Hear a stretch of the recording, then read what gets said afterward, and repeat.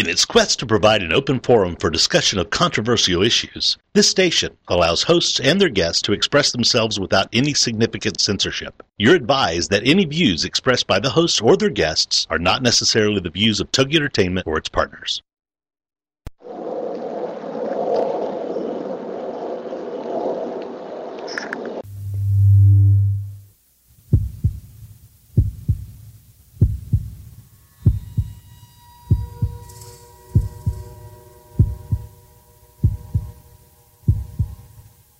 Come with us on a journey into the unknown, the unexplained, and the unbelievable.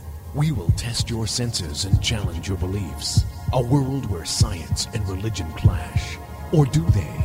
You will meet real people and hear real stories, but you will not believe. You will witness strange sights and hear strange sounds, but you will not believe. This is the New England Ghost Project. Welcome to the nightmare. Good evening, everyone, and welcome to another edition of Ghost Chronicles International. I am Ron Kolick, your host, the gatekeeper to the realm of the unknown, the unexplained, and the unbelievable, New England's own Van Helsing. With me, all the way across the pond, is the rock stars of the parapsychologist, the young Cal Cooper. Hi, Ron. How's it going, buddy? Yeah, better than nothing, you know what I mean? Better than nothing. I hope you're well there. What have you been up to lately? I have been doing stuff, and like I always do, lots of stuff. But, you know, I have a class coming up, and I'm really excited about this. My first class at a college, so, I'm psyched.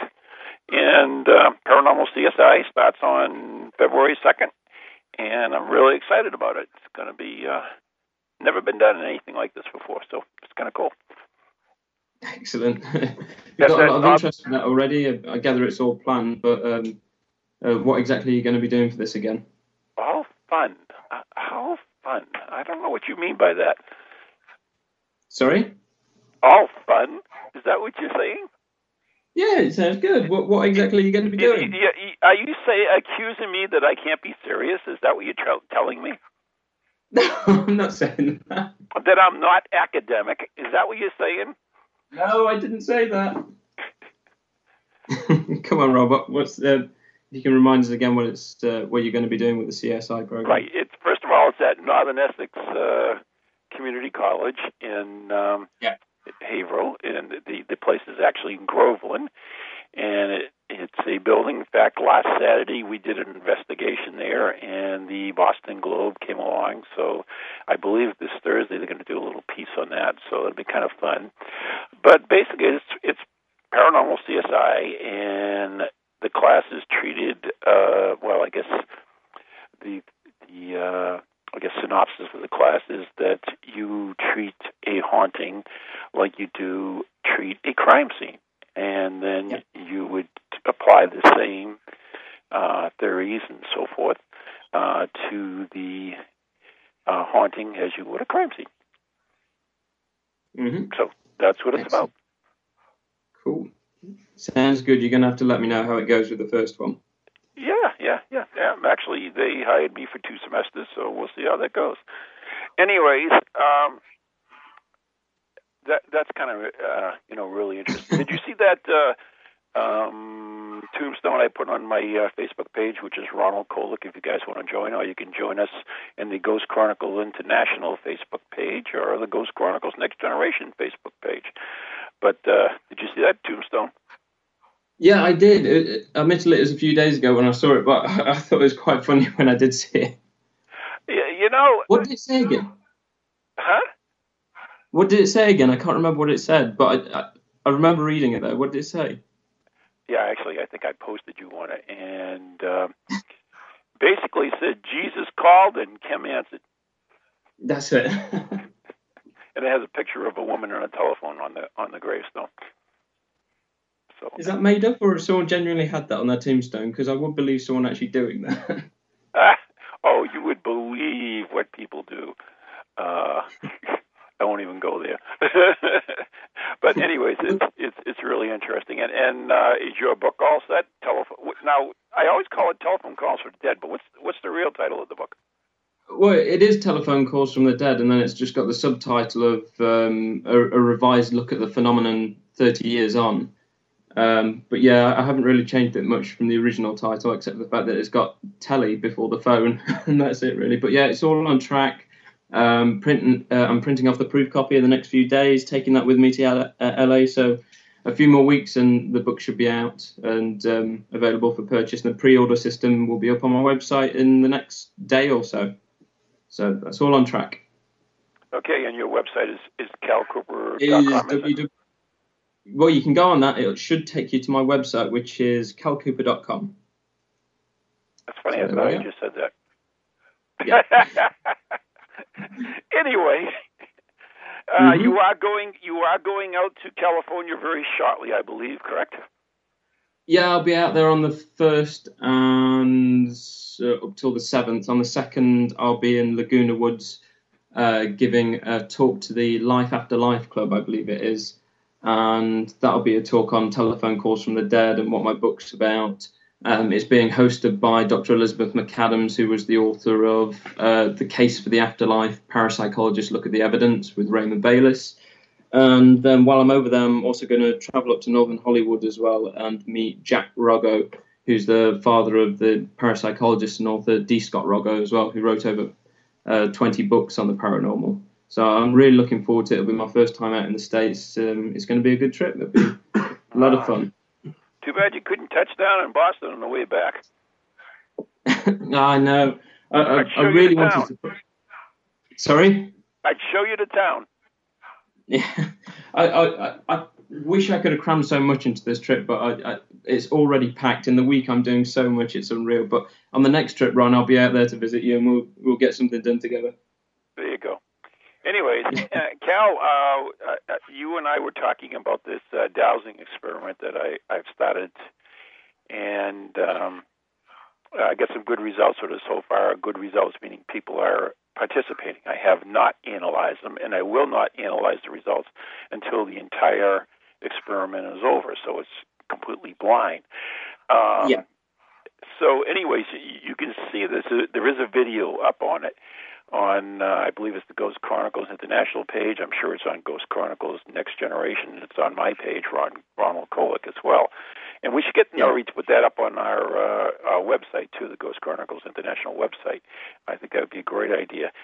But I talked to Jeff Belanger, who has ghostvillage.com, which is the largest paranormal website on the Internet.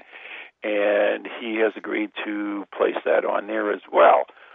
So hopefully we can increase the number of participants in it, and that, of course, will make the study better, right?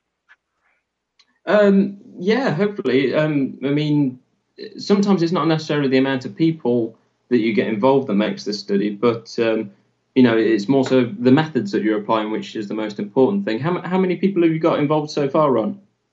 I believe we're up around 50. You've already done 50 people. Mm-hmm. That's excellent. That's really good progress. How long does each experiment take, roughly? It only takes a couple of minutes to do. They simply do it. They can watch the video, and it's basically dowsing over cards, and you will be picking the winners of the semifinals of the NFL football games. And everybody says, well, it's all over. Yeah, but it doesn't really matter because, yes, it's all over, and the winners have been determined, but we do not know what cards are represented by the winners. That's all been blind, so we have no clue. I have no clue who the winner is of any of the cards with their representative until this whole experiment is over.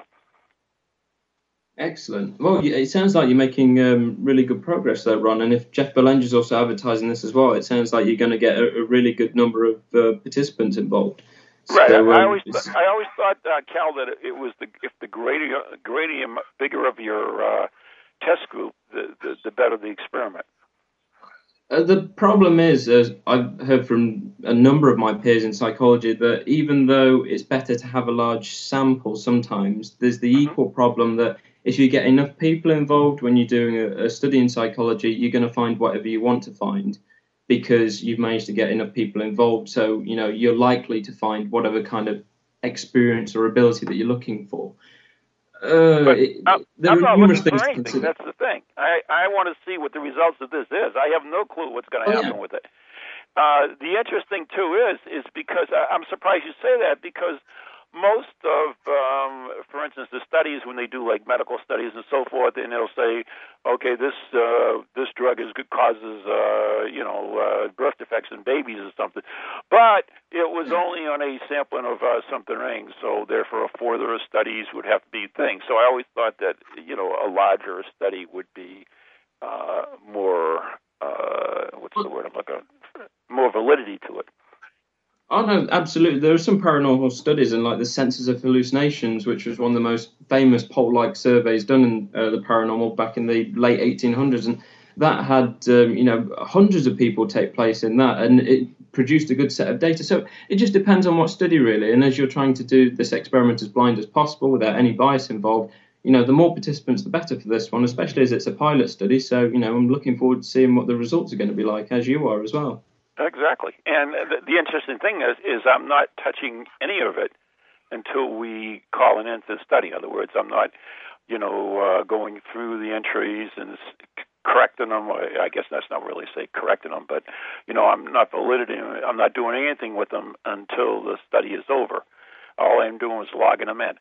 And so, once again, I have no clue which card represents what, and so we'll do all that analytical work afterwards.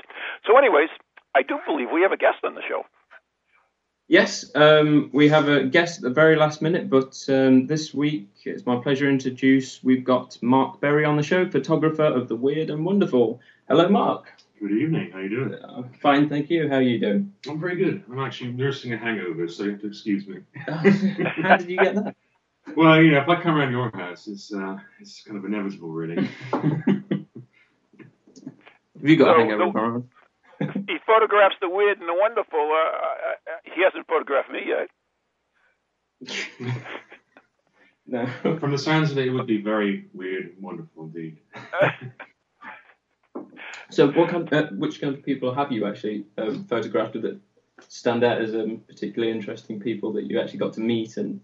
Well, I mean, every sort of assignment has its interests, and I've photographed. I photographed a lot for Bizarre magazine, which listeners over in America may know. It's been a magazine in the UK that's been going for about 15 years, and I've covered the whole gamut of midgets, freaks, lucha libre wrestlers, cult movie directors, actors, surrealist artists, crop circle makers, paranormal people, psychics, witches.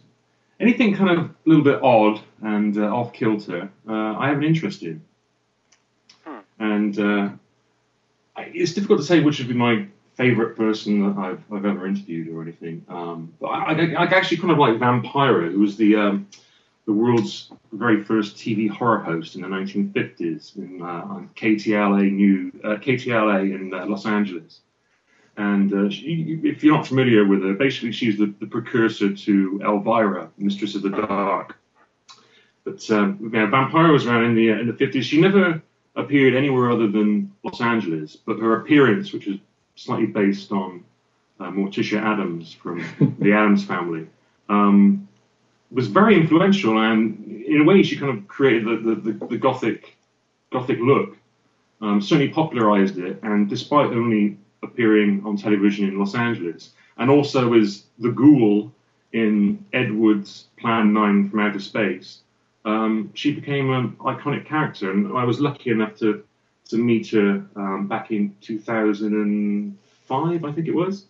And the rumor was that she would hang out every day in McDonald's on Sunset and Hollywood, where they intersect in Los Angeles, in Hollywood. And so I was just there, and one morning I thought, just see if she's about, So I went to McDonald's, and lo and behold, there was Vampira in the corner of the room tucking into an Egg McMuffin.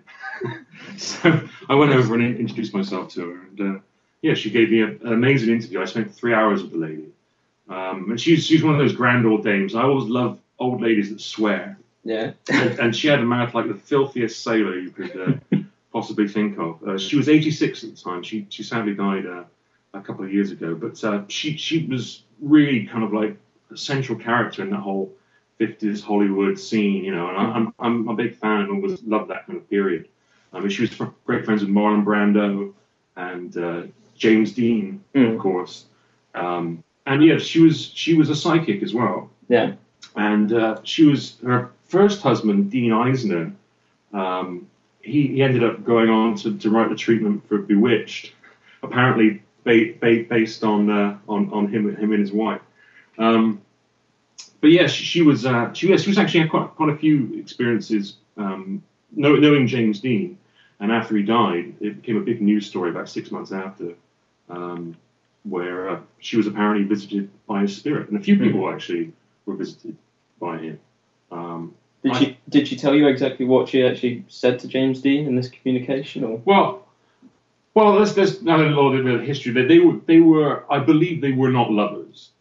They were friends. Although I think there was some kind of, you know, romance there. I'm not entirely certain. But I think he would. I remember he would the cigarette ashtray would kind of catch a light. Oh, right. She would sort of feel his presence, and instantaneously, the ash would kind of like spark out. Pyrokinesis. Yeah, pyrokinesis. Yeah, and you know, she was psychic anyway, but she was also a bit of an old dear that liked to spin a yarn. So as to how accurate her kind of story was, you know, but she was very upset by the fact that it became a big news story, and she was actually she got a lot of flack from James Dean fans and just people in general.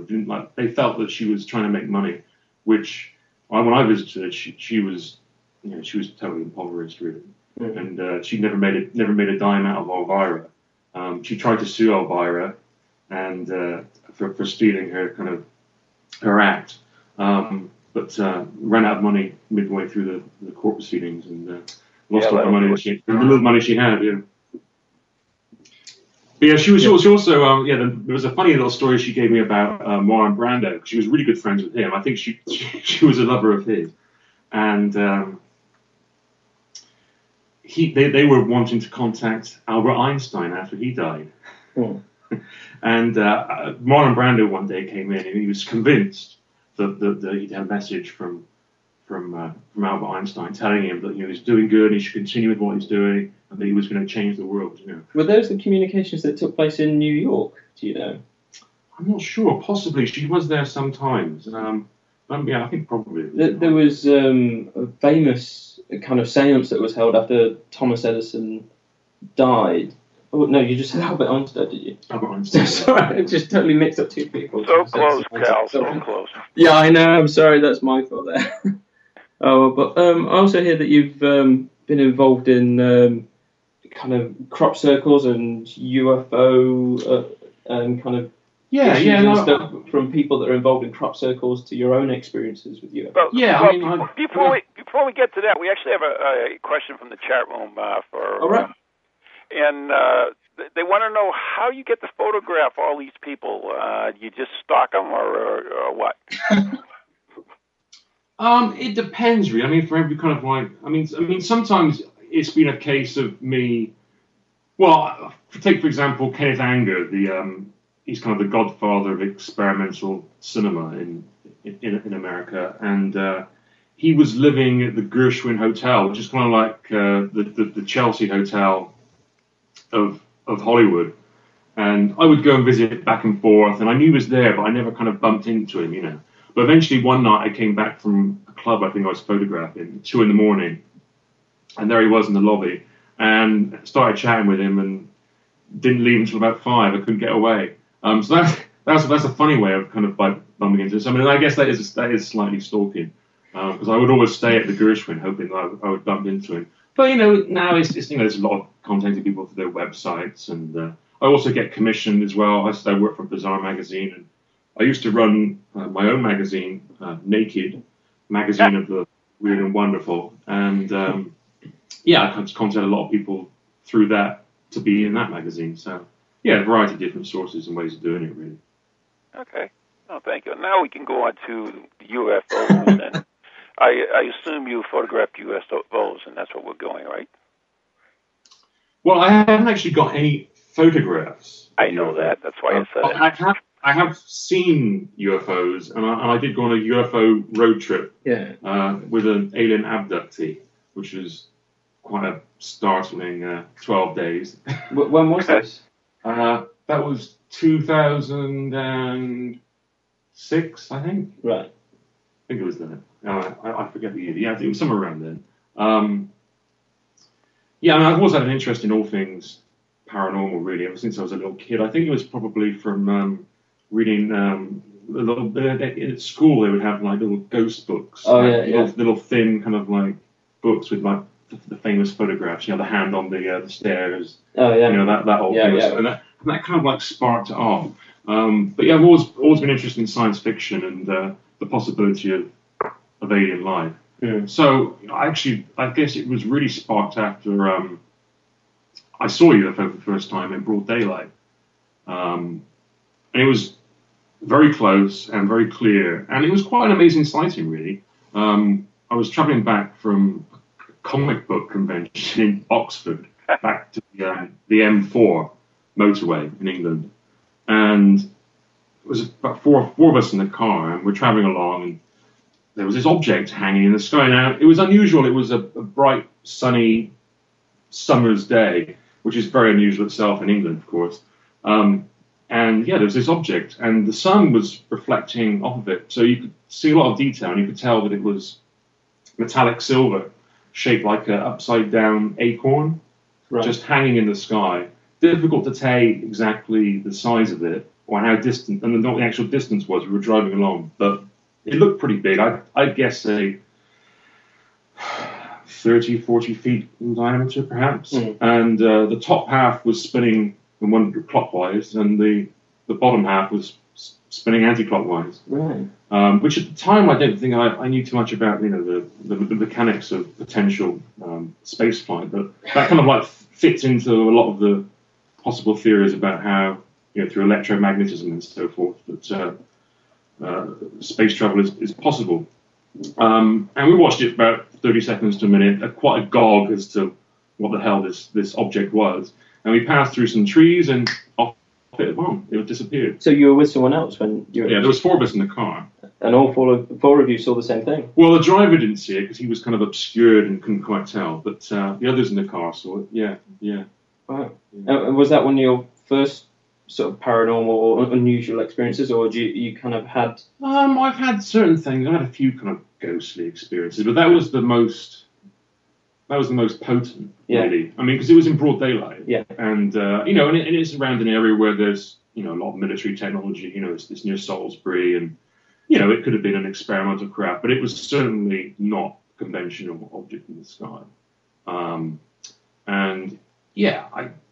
That really made me kind of, I want to find out more information about it. And around that time, I was looking into ghosts and so forth. And I was going to a spiritualist centre in Bristol, England, just, learning psychic development and so forth. Just to kind of like find out more about the field, really. And eventually I bumped into... it was amazing. I just through happenstance, and it wasn't really through being a photojournalist that I would meet these people. I would just happen to meet these people that claim to be alien abductees. Like half a dozen people the subject just came up. It was just really odd.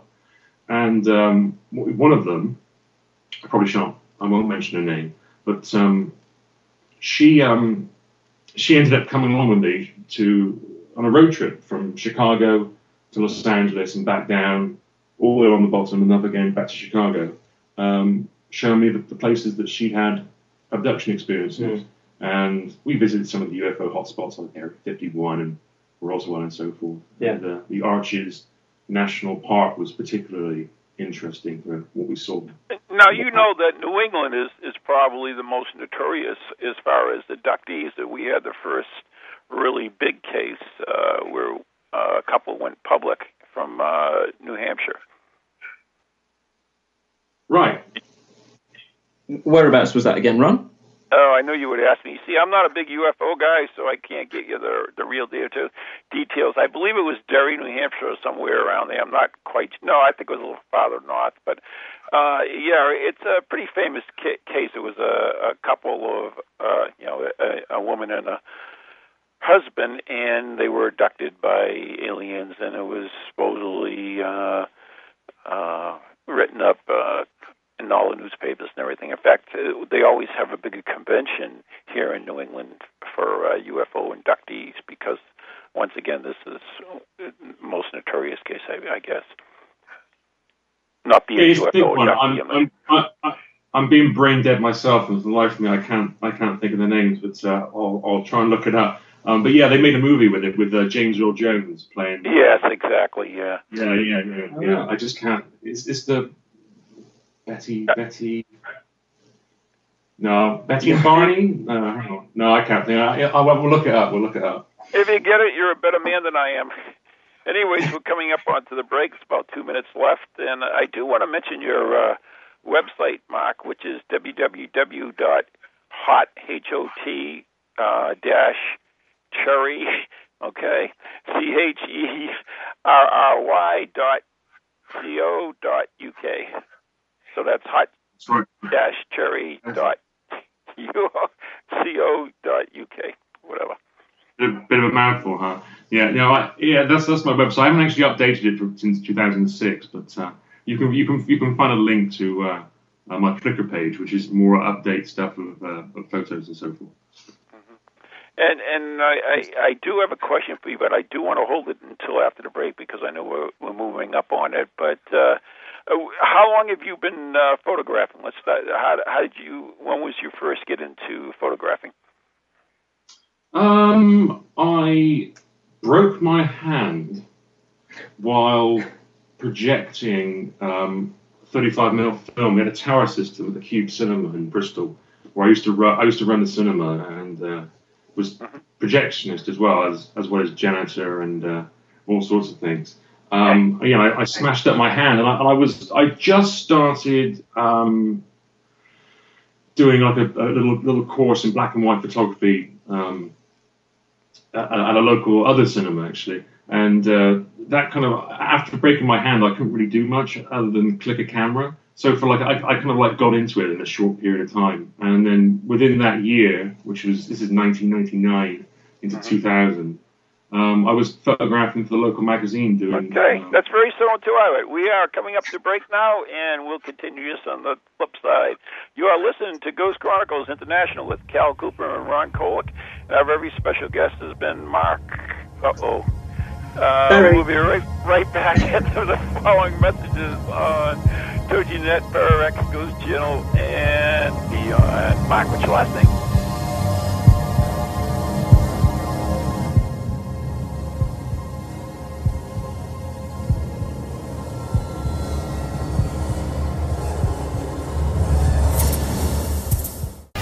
Welcome to TogiNet, radio with a cutting edge.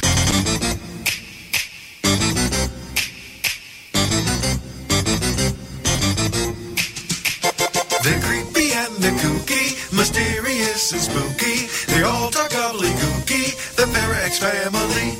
The shows are paranormal, not stuffy but informal. The topics are abnormal, the Pararex family. They're strange, deranged, unrestrained. So grab your favorite brew, it's time to rendezvous as we give awards to the Pararex family. Take 6,427. All right. Hi, I'm Ron Kolick, author and lead investigator of the New England Ghost Project, New England's own Van Helsing. And I'm Ann Kerrigan, the blonde bombshell, and I'm the lead investigator of East Bridgewater's Most Haunted. And we'd like to invite you to tune in Ghost Chronicles, The Next Generation, every Wednesday night at 7 p.m. Eastern Standard Time on www.toginet.com. So Leanne, what are they going to hear on this stupid show? What are they going to hear? They are going to hear things that they can't believe are happening. Like Beyond Bizarre. And cemetery tripping. Oh, that's your deal, right? Absolutely. Yeah, one of these days you're going to get so scared of one of these cemetery tripping things that I'll have to get a new co-host. I am brave beyond belief. Yeah, we'll see. Scares me. So anyways, if you're bored and you got nothing to do on Wednesday night, tune in to Ghost Chronicles Next Generation with Ann and Ron. See you then.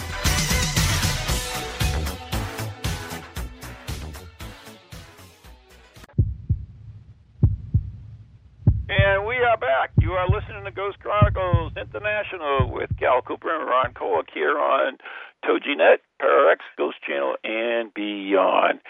And speaking of cemeteries, I believe we have the latest copy of Cemetery Tripping by my co-host from Ghost Chronicles Next Generation and Kerrigan, the Blonde Bomb Show. So why don't we play that?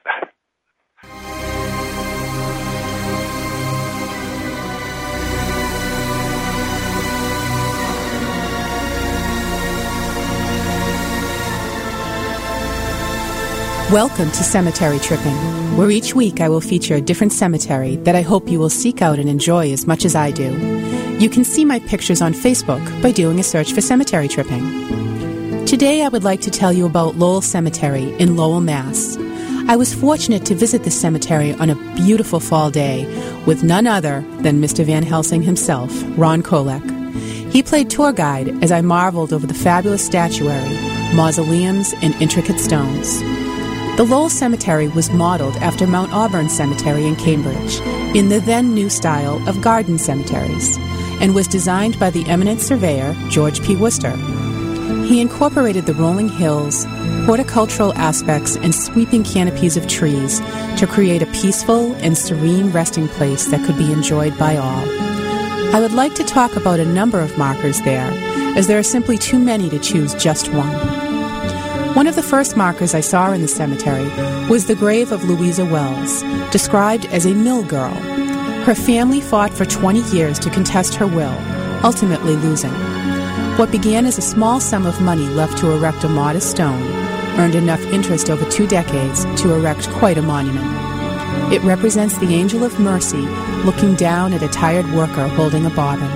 The inscription says, "Out of the fiber of her daily tasks, she wove the fabric of a useful life." It is a stunning and moving monument. Another very striking monument is that of James C. Eyre.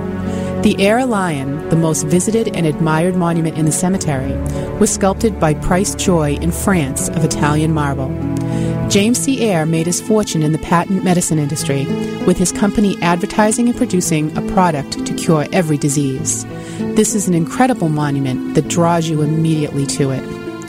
And perhaps the monument in the cemetery which has generated the most local folklore is that of Witch Bonnie, which is actually the Bonnie family monument. The true name of the sculpture is New Life. Local legend says that her dress gets lower and lower starting each October, until finally her breasts are fully exposed by Halloween. Other legends include a fellow statue as her guardian, which is the Eyre Lion just in the line of her gaze, a tale of her rebirth in a tree, and that she was a witch hanged at the Salem witch trials. Since the cemetery was not created until 1841, and the Salem witch trials were in the 1600s, this simply cannot be possible. But as for the other tales, well, you may simply have to go and see for yourself. And we are back. You are listening to Ghost Chronicles, and that's Ann Kerrigan's Cemetery Tripping. You can hear those on our show all the time. But anyways, I actually started a new Facebook page, which is called Grave Intentions. And if you want to go and like me, I guess you can like me. I don't know how that works, but whatever. Or you can, certainly you want to like Ghost Chronicles International because Cal's on it. He's a stud for all you women. That's anyway, a good reason to click like. special guest today is Mark Berry, a photographer of the extraordinary. What's interesting, Mark, is as you were telling your story about your hand and everything else, that's how I really got into the paranormal. The very identical story is that I actually cut my fingers off, and I did have a pulmonary embolism, too, at the hospital at the same time. But, so I had nothing to do, and I took a course in TV production and ended up in ghost hunting. So it's a very similar story. Right, yeah, it's funny how you end up doing what you do, isn't it, really? Yeah, it's almost like you're drawing the... So, I mean, you have taken a lot of photographs through the years, and have you ever really captured something where you weren't expecting anything? Oh, you mean like an anomaly? Yeah. Not really. No. I mean, I think a lot of the... I mean, I've only just recently gone on to digital. And I think a lot of these, like orbs, for example, they're dust particles because of the way they get photographically recaptured on digital cameras. And digital cameras do weird things, and you get weird things come up on digital photography, and I think that's a lot of it. But as actually the other day, a friend of mine took a photo of a UFO, saucer-shaped, saucer kind of image of the back, he was just taking pictures randomly, just landscapes, and there, he looked close up, and there's just a UFO, bright as day, so who knows? Yeah, I haven't actually personally had any weird anomalies come up through photos, but I'd love to.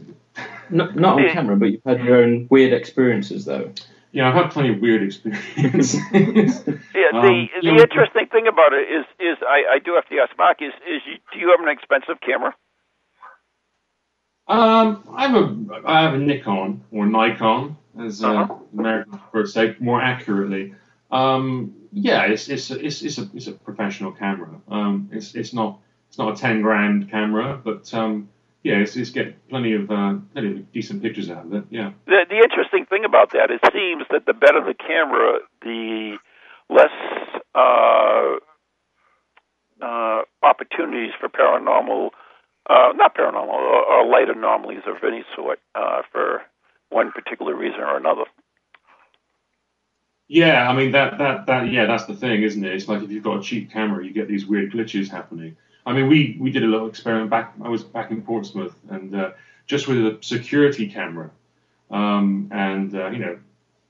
Jonathan Frost, quantum physicist, I guess you probably had on the show before. He just showed me, we had a dusty old cushion, and pointed the camera at the dusty old cushion, gave the cushion a good little tap, and whoa, there's loads of orbs everywhere, flying all around, looking very, very spooky. But yeah, clearly it's just a digital glitch. And that's not to say that you can't capture a ghost on camera. Maybe you can. Maybe it's one of those kind of things which isn't going to be recorded in that way. I don't know. But you have to be wary of things, and unless you're really an expert in photography or whatever it is you're analyzing, it's very easy to misread something. I'm skeptical about things, but I'm not cynical. And we were talking about this last night, and you just have to be aware of the possibility that you can observe something incorrectly, or something that seems to be one thing is actually very, very mundane and prosaic, really. Mm-hmm. We found that is more common with the digital, because some people said that you can't get them on 35mm orbs and stuff like that. We found loads of photos. I've certainly got a few here and there of orbs appearing on 35mm, but it definitely seems when digital first came in, it's like the pixels couldn't really handle this flash and reflection of the dust particles, and you just got them everywhere, especially at parties when everyone is jumping on the floor and all the dust particles. Well, maybe the ones shot on film are the real ones. Yeah. It's just, who knows, you can really say for certain about anything, can you? I think you wanted to talk about the UFO road trip. Definitely. Let's get back to that. That's right. Yeah, you've not necessarily caught anything on camera that's paranormal, but you've certainly experienced a few things yourself. So, what was this road trip about again? So, where were you going from and to, and what sort of places were? Well, we took a whirlwind tour from Chicago, Illinois, to Los Angeles on the West Coast, and just down to Phoenix. and all the way along the bottom again and back up to Chicago. Basically visiting some famous USO hotspots that kind of were on the journey itself, and also visiting some of her relatives who also claimed to be alien abductees, and to some of the places where she had experiences being abducted, or at the very least seeing UFOs, and we were looking on the lookout, hoping to find something weird in the sky, see what would happen, and things kind of did happen, I think we were traveling just past Colorado. It was dusk, and she sort of said to me, "What's that in the sky?" She's a UFO. It's a UFO. I looked and I was like, "Yeah, no, that's not a UFO.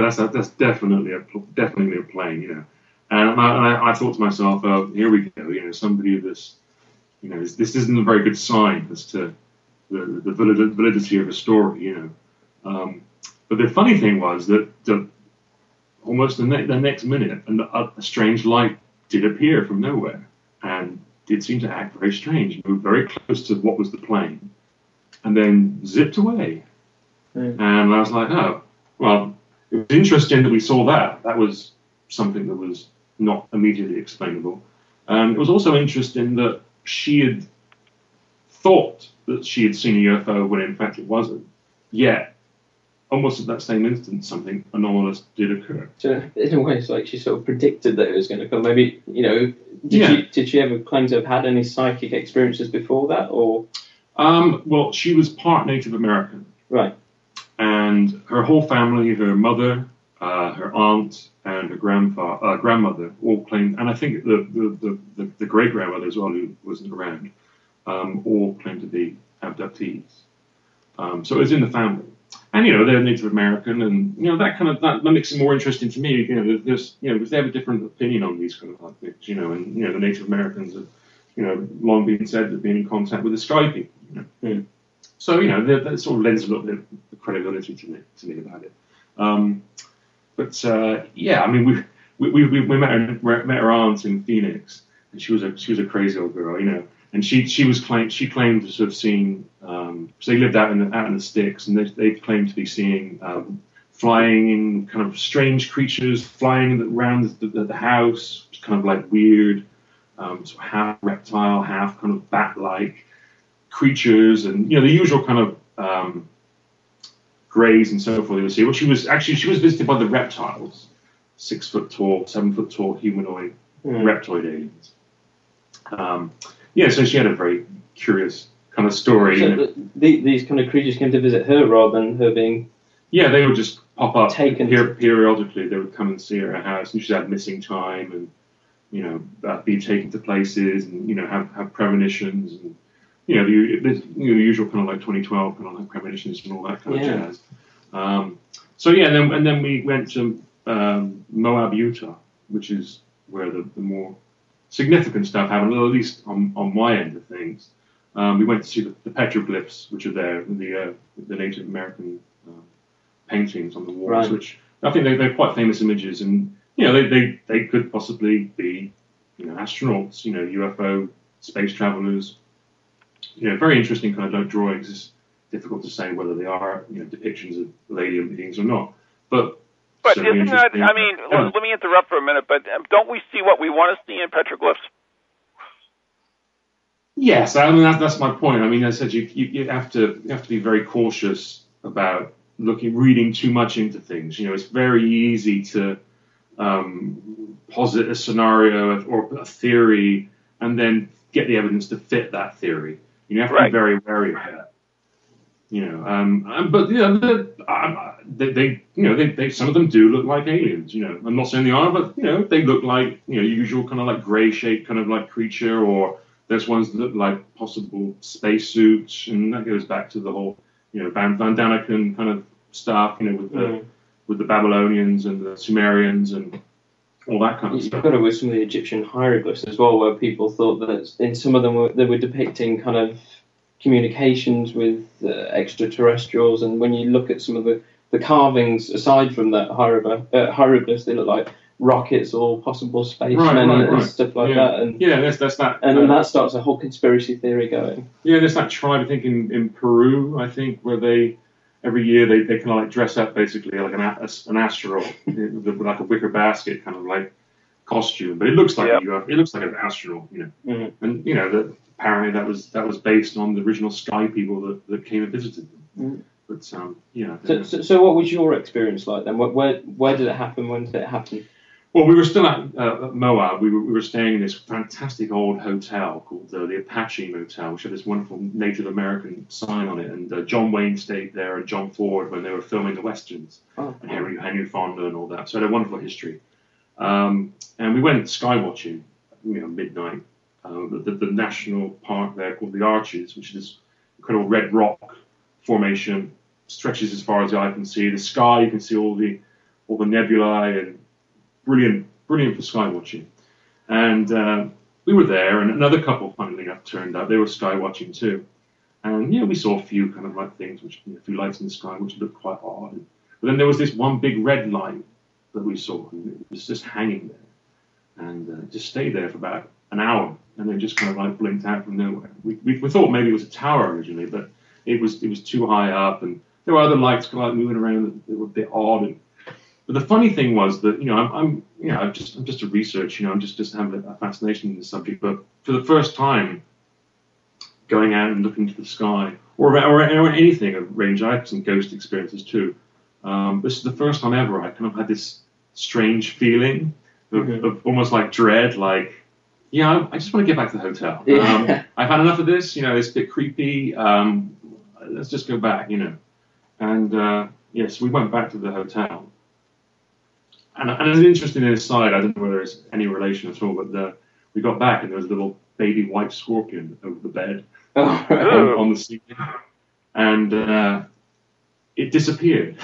I got a glass. And I had to get up on top of the bed and reach up high and put the glass to kind of catch the scorpion to get rid of it. Yeah. And I like tap, tap, tap, tap, you know, to knock it down. And I looked in the glass. There was nothing there. I looked back up.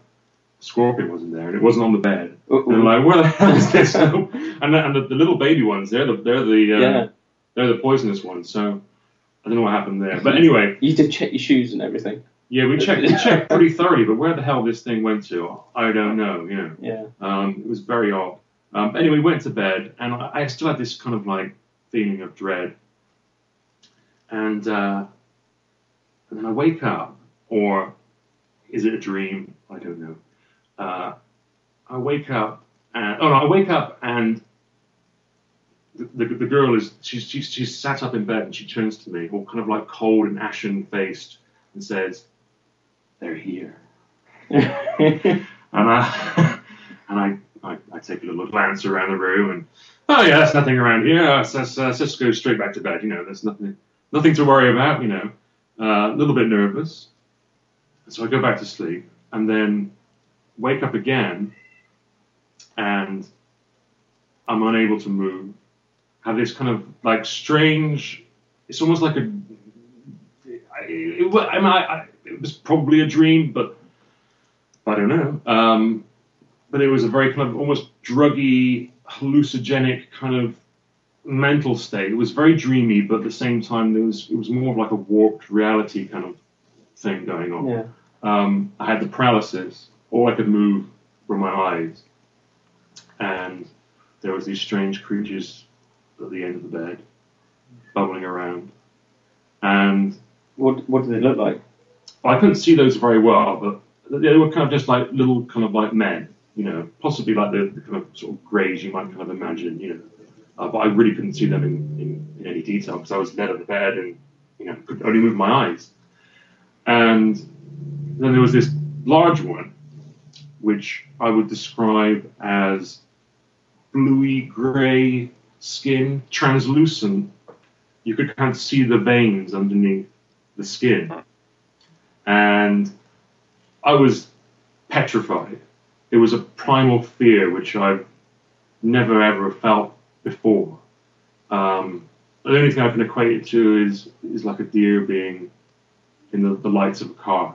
You know, that kind of primal fear of, you know, of being exposed to something which you've absolutely no knowledge of. Yeah. And, you know, it's just beyond your level of comprehension.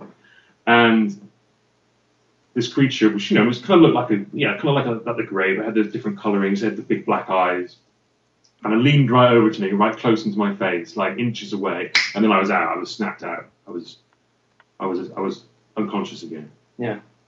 And then I woke up in the morning with this feeling of having this bizarre experience, and then I'm feeling that it was necessary to tell the alien abductee.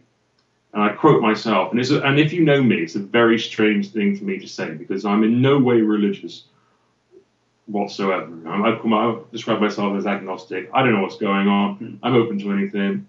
Well, I don't really know. I have none of the answers. And I said to her, the aliens are evil demons. Right. And I said that with the knowledge that this would upset her, because she had this kind of strange kind of kinship with them, like, they loved her and they protected her, and this kind of weird sort of parental kind of like relationship. Yeah. But I needed to tell her anyway. And I don't know whether it was me kind of like sending myself a message to kind of decode and work out what the hell I meant by saying such a thing. Yeah. Because it's a weird thing for me to say. I mean, I've always been wanting to kind of have contact with aliens, I think, or at least find out whether or not they were visiting us or not. Yeah. But always would think that they were the good guys, that they were intelligent, far more intelligent than us, and yeah, we were the insignificant ants that were kind of bumming around, messing everything up. But they were civilized and enlightened. But here I was, that's not what Stephen Hawking says. Sorry, Ron? That's not what Stephen Hawking says. He says we got to be aware of them. Well, that's right. It was very interesting that he said that, and there are a lot of people out there that do think that the aliens aren't that good. But I think let's just for argument's sake say they are visiting us, because I think if you just argue whether they are or aren't, it's kind of a moot point. Really. It's kind of it's a end of the conversation. Yeah, kind of.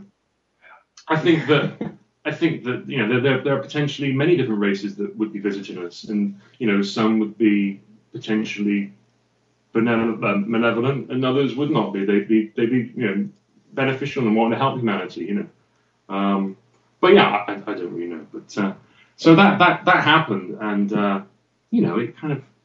it freaked me out a bit. Presumably, you'd spoken to the person you were with on this trip about her experiences. So did you find that her experiences might have kind of influenced your own, or did her experiences kind of totally differ to your own personal experience? Well, she was in some ways terrified by the whole thing, but it was a weird relationship that she was having with them. As I said, it was very much like a parental kind of sense that she had, that they kind of messed with her DNA, that she was part alien, that her family had been experimented upon. She was like a test case for them. She'd been taken aboard, shown things as a child. She'd seen. So this was numerous occasions. Oh yeah, she had it throughout her life. Yeah. She was in her crib, and remember talking to Mummy, and who had like I think it was the National Geographic book. It was one of those old UFO kind of books from the 70s. And I remember saying to her mom, "Oh yeah, those creatures, those the Greys. They come and see me. They come and visit. They come and take me at night. Which is a very odd thing for a child to say. But when I got back to England, and this is where for me it kind of got even more weird. I just kind of dismissed it as being a dream. Or maybe it wasn't a dream, but you can't go around thinking your whole world means nothing. That everything you believed in isn't true. Yeah. You have to kind of carry on. So just put it down to being a dream. And then about 3 or 4 months later, I'm lying in bed. I go to bed, and the same thing happens. I wake up. It's kind of almost dreamy, hallucinogenic kind of state. Less so this time. I'm more lucid, much more lucid, but still with the sleep paralysis. Yeah. Unable to move. Little creatures at the end of the bed. Grey alien, whatever you want to call it, looms over me, and I'm out again. Was it virtually the same experience then, or did it differ in any way? It wasn't a repeated dream. Okay. It was a similar experience, but not different in any kind of substantial way. Yeah. And had it been on your mind then since the first experience, or did you think, wow, I've had another one, I've not really been thinking about it that much? Well, it wasn't something that was lingering. Yeah. I wasn't kind of terrified to go to bed, or anything like that. I thought about it. I was going to continue my research. I was doing meditation at that time, when I was going to sleep, opening myself up. So I don't know whether that was was related to it at all. But the second time I was like, that was weird. Yeah. And then it happened again a third time. And the way I dismissed it as well is that, it was just sleep paralysis. And they talk about the old hag syndrome, where during sleep paralysis, people would imagine an old hag witch, sitting on their chest. Right.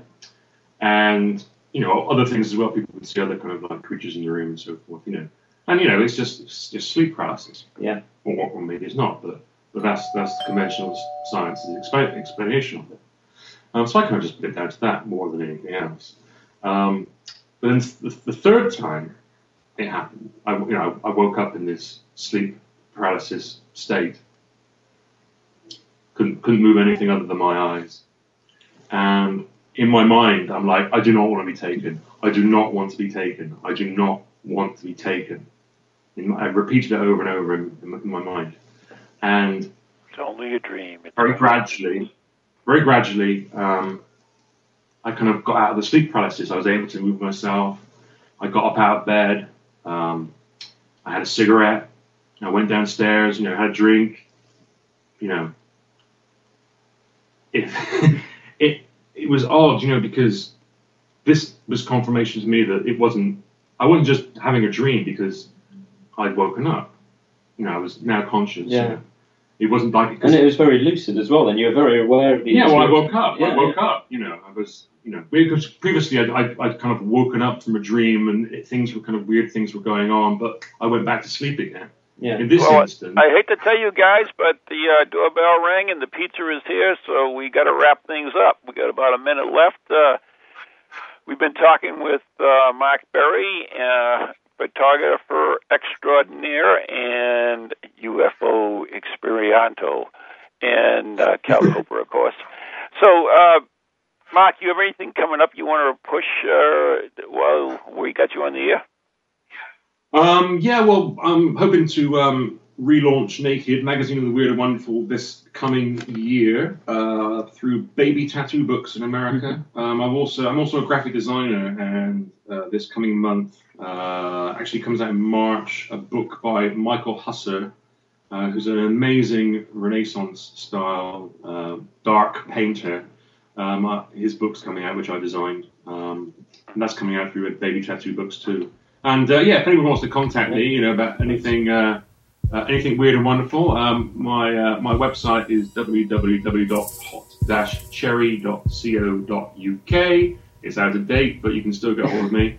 And you can check me out on Flickr, flickr.com/photos/hot-cherry, and there's a lot more new stuff there, and you can really get an idea of what we want to thank you so much for being on the show, Mark. It's been a pleasure, and until next time, everyone, good night and God bless. Tune in tomorrow for Ghost Chronicles Next Generation.